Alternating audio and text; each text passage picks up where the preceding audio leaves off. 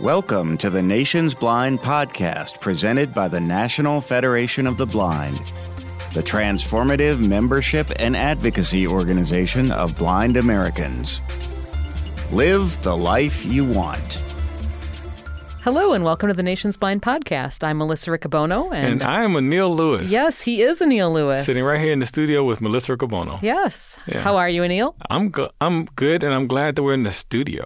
I'm excited about being in the studio. There's something to be said about Zoom, but this has been really fun being back in the studio, and it feels like old times, which this is kind of one of the last things to come back to more of a pre-pandemic normal. There you so go. This is really exciting. I like agree. this a lot. And I like that we are doing something maybe a little bit different on this episode of the Nation's Blind podcast.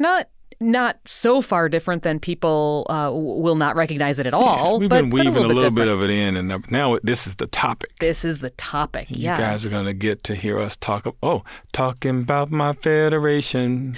Yeah, all this episode, Melissa and I are going to be talking about all these misconceptions about the Federation. So hopefully it'll educate many of our listeners. Definitely. And we're going to have episodes like this where we really do a deep dive into some type of topic about the National Federation of the Blind or a question that you, our listeners, bring to us. So we really are excited about this, and we hope that you'll be just as excited, and this is your chance. If you have a burning question about Anil Lewis and you want to ask it, Yeah.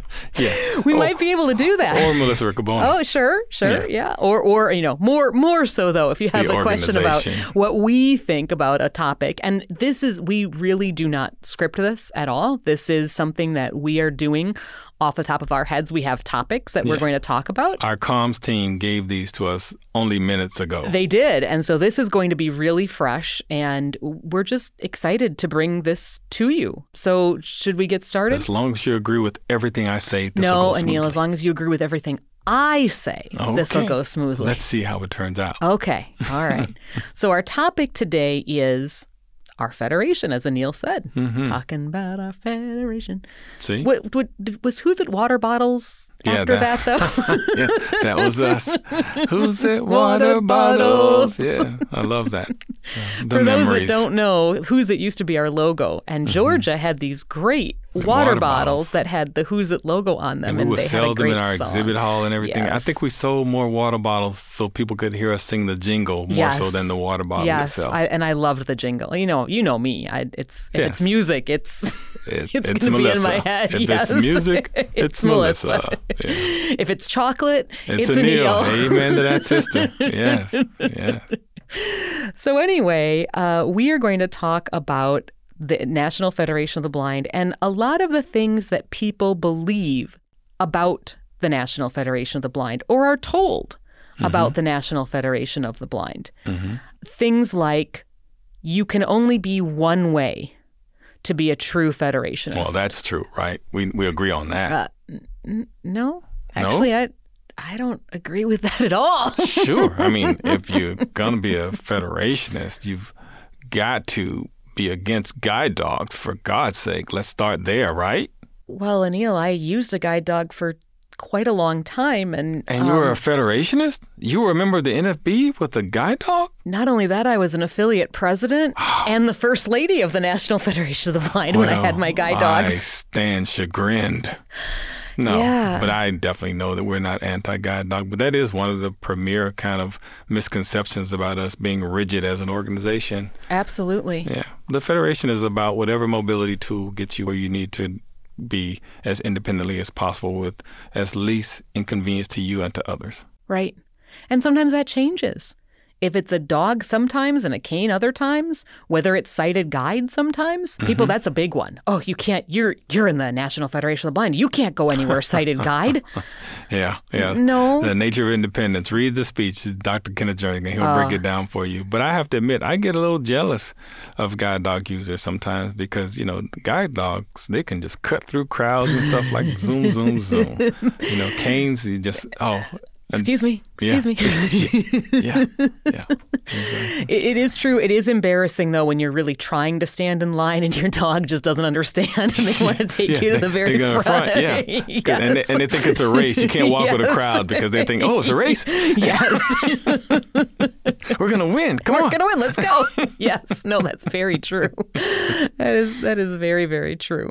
Another one that I hear a lot is all about how I think paratransit is a huge one, or even taking a fixed route bus. Right. Oh, I'm not a I use Uber and Lyft too much. I'm not a real Federationist, or I chose, and what makes me the saddest is it's almost as though when we talk about this, when I've heard people talk about this or they've talked about this to me, it's almost as if they're Catholics in a confessional. Uh-oh.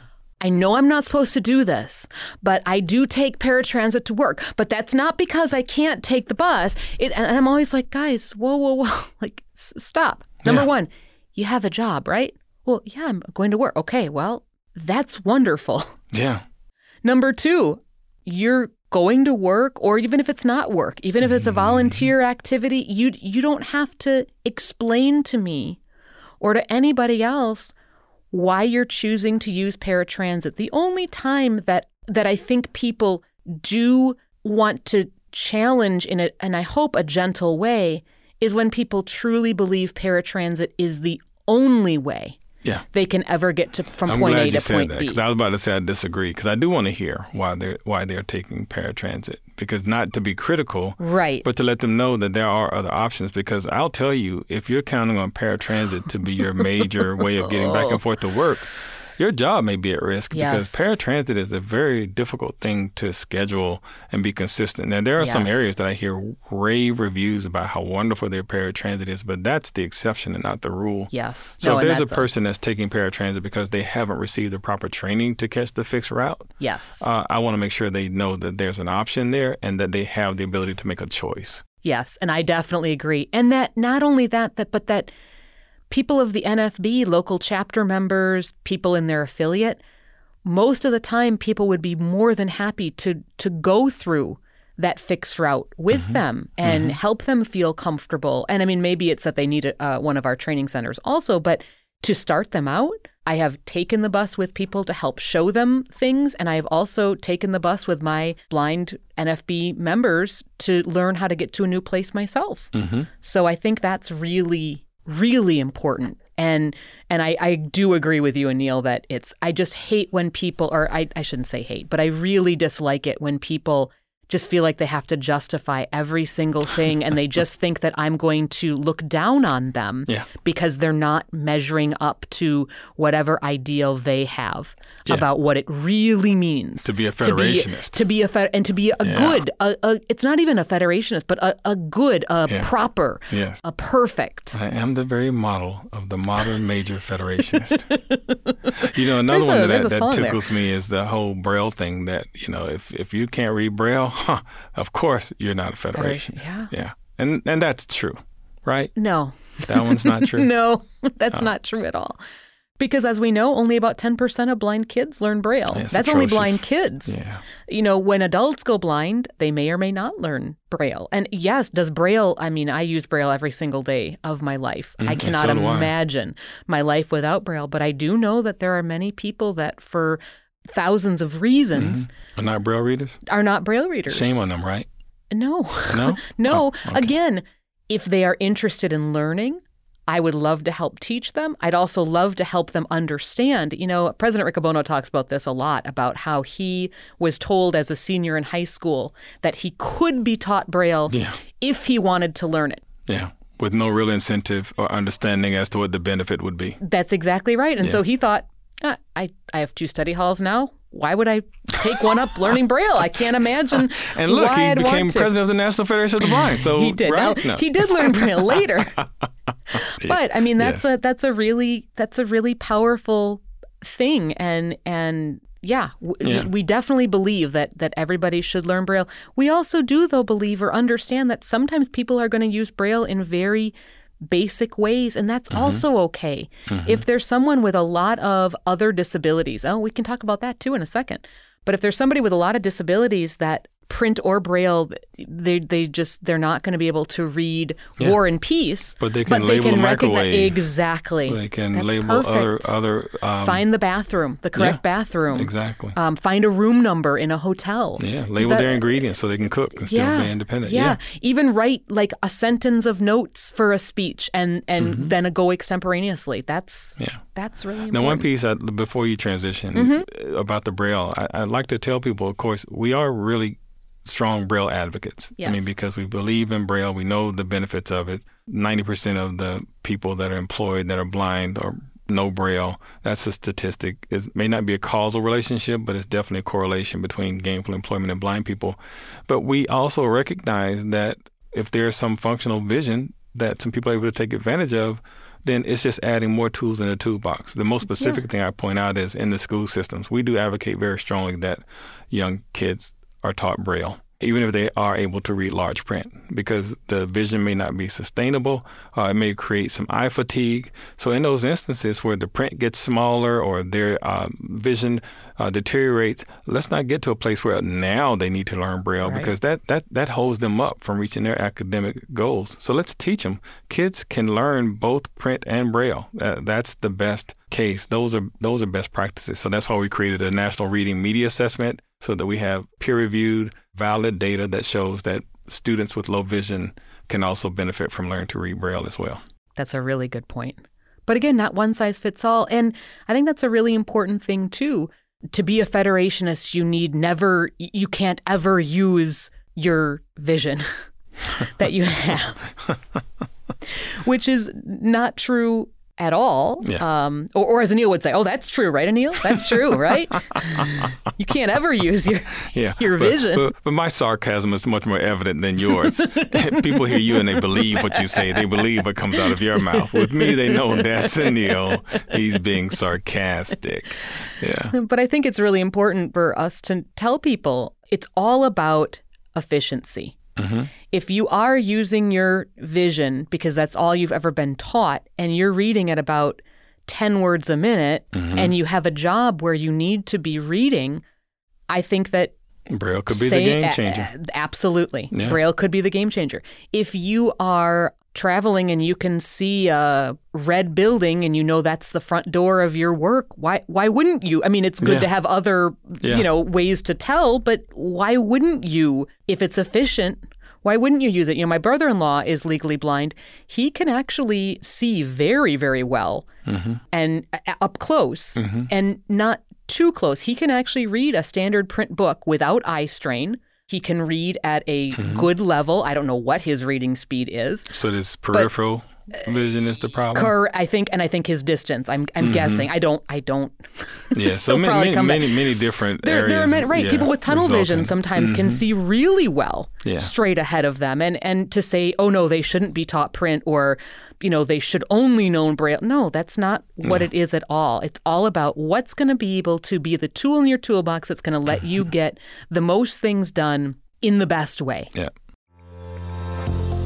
The Dr. Jacob Balatin Awards, named for the world's first physician to be born blind, seek to honor initiatives, innovations, and individuals that are a positive force in the lives of blind people and advance the ultimate goal of helping them transform their dreams into reality. Winners receive a cash award and have included entrepreneurs, volunteers, filmmakers, authors, mathematicians, technology developers, artists, teachers, nonprofit organizations, programs, partnerships, and more. Nominations for the 2023 Balatin Awards are now being accepted and are due by no later than April 15, 2023. The awards will be presented at the National Convention from July 1st through 6th in Houston, Texas. To learn more about this prestigious award or submit a nomination, visit nfb.org/Balatin, BOLOTIN.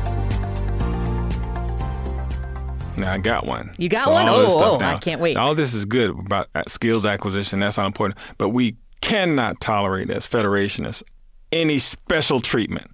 I mean, out of here with that. If you're on that plane, don't you dare pre-board, right? Right? Don't you dare get airport assistance.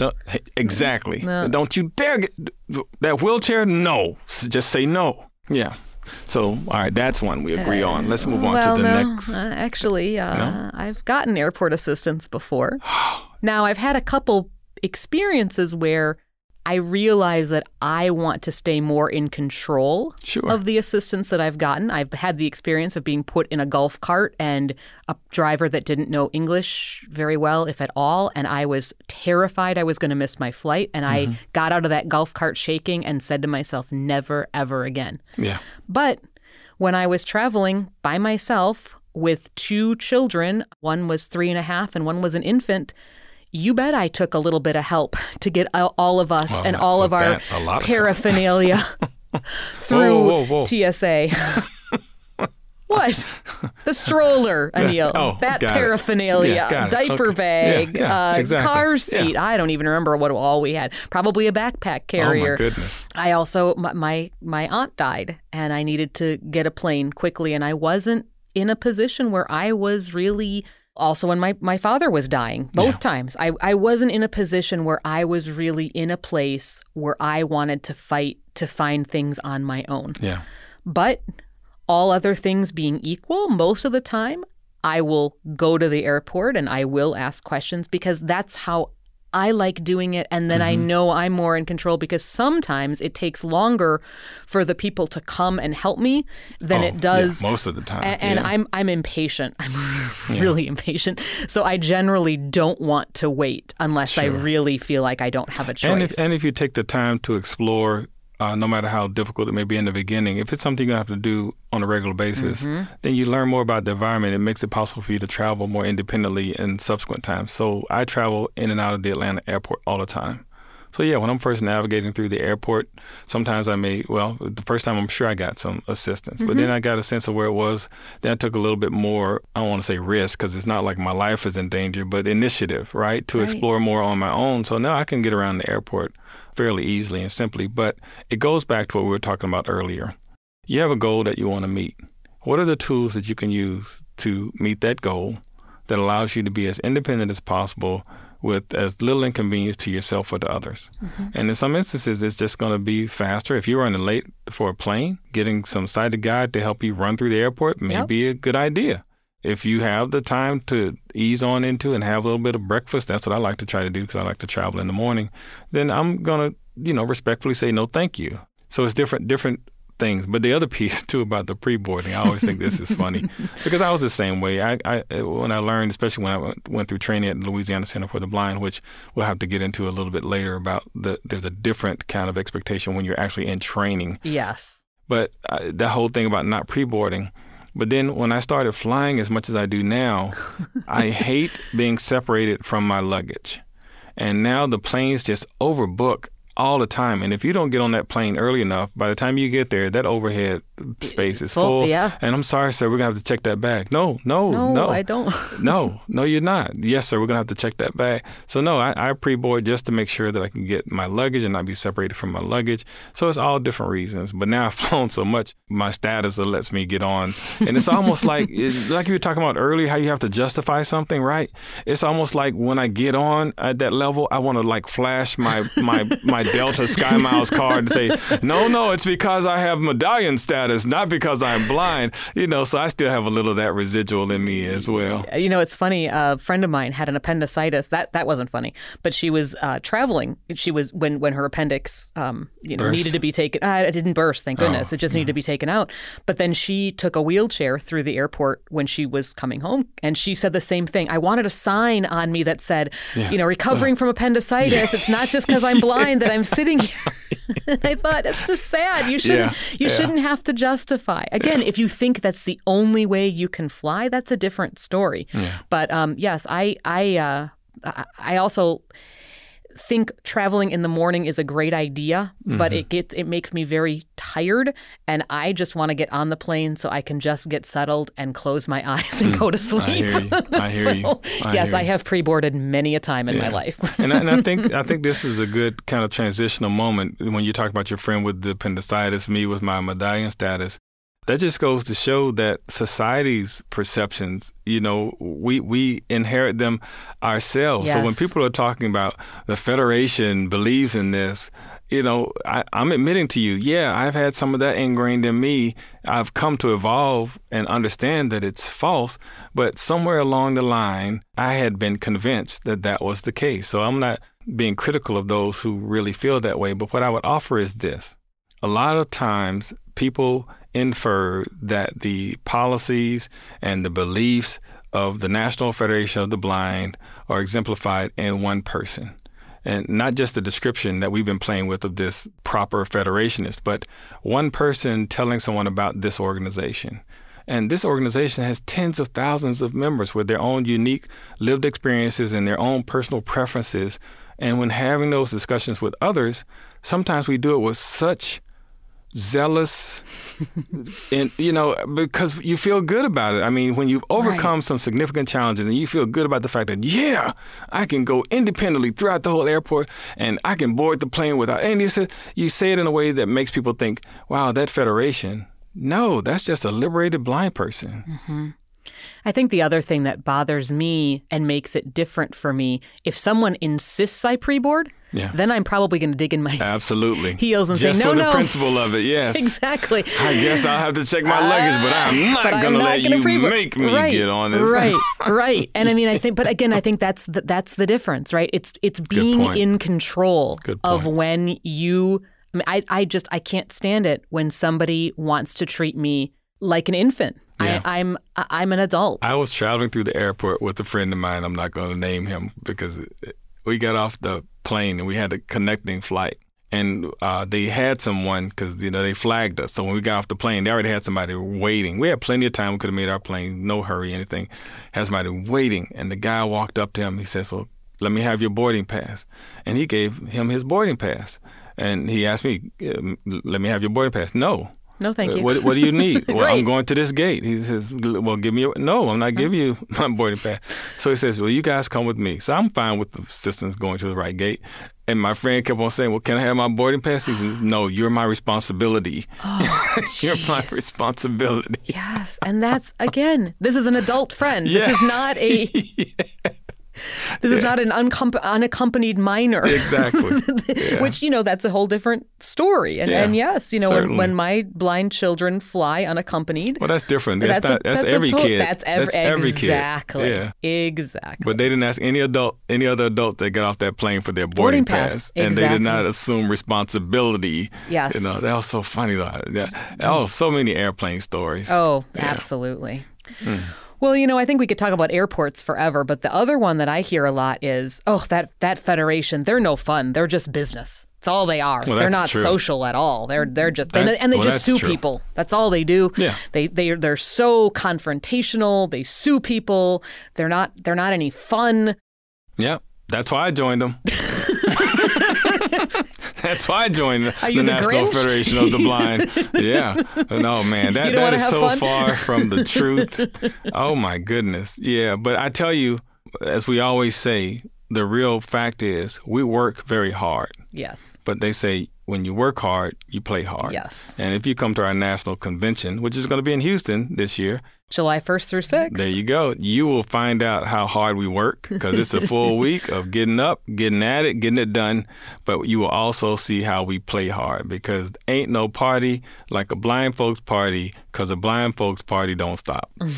And, again, the Federation especially because it's a place where blindness is just normal. Yeah. So you just go with your friends and you're doing things together and it's just a normal thing. Mm-hmm. Our Constitution does speak to this. It does say the Federation is not merely a social organization. Mm-hmm. And I think that is important. If you're going to have a chapter, we wouldn't want a chapter that all they did was go bowling and then said, like, we're an NFB chapter. We're going to go bowling that's our meetings. Our meetings are in the bowling alley. We're just going to bowl.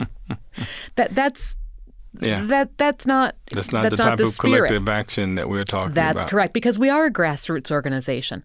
But we're strong because of that social interaction, because you develop those personal relationships that make you that much more committed to sharing the work. I think that, and I think that you also do learn a lot in those social interactions, going to lunch with people. finding different restaurants, going on the buses with people, maybe just learning different skills that maybe you never knew how to do before. And that's definitely part of it. But again, it's not just one, and it's not just the other. And I think that's really important, that yes, we do work hard, but we do play hard. That whole other side of it is so important, though, because we are, to our core, a political organization. But that, of course, is a conversation for another podcast. We hope that you've enjoyed our back and forth, and hope it at least gives you an understanding that the Federation is a family of a diverse group of people with different lived experiences and perceptions and opinions. If you want to know the position of the organization, then go check out our website and look at the resolutions and that kind of thing. But we'll talk in more detail around the political infrastructure of the Federation in a future podcast. Yeah, and I think that, too, I'm hopeful that our communications team, they don't always listen. No, I'm just teasing. I think the nature of independence is a really important speech that should be with our show notes for this episode. I also think there was a great article written by President Riccobono in the Monitor regarding what Federation philosophy is and isn't. And I think that's another really important. Those two things, I'm assuming they'll be in our show notes. And please take a look at those, because those are really good guidelines. And then also, talk to Federationists. If you don't understand or you don't know, and don't just talk to one person either. Talk to Federationists, plural. That's the key. Go to a chapter meeting. Ask your questions. Or you can ask your questions to us on the Nation's Blind podcast. We would love to hear from you, and I really love the format of these episodes, so I'm hoping we'll do them again. I assume we will, but we would love to have your questions. So please give us a call. Send us a voicemail, 410-659-9314, extension 2444. Send us an email at podcast@nfb.org. Find us on Twitter at @NFB_voice. Yeah, wake up a conversation in social media. Find us on Facebook at National Federation of the Blind, and just engage. And maybe we can turn some of the social media correspondence into a full-blown podcast. We would love that. And again, it might not just be Anil and me bantering either. We might bring other people on. This is all a work in progress, starting something a little bit new. So give us your feedback about that, too. If there's other people you'd like to have join our panel. Are you trying to get rid of me, No. Melissa? I'm just saying in addition to. I can't get rid of you, Anil. I can't get rid of you.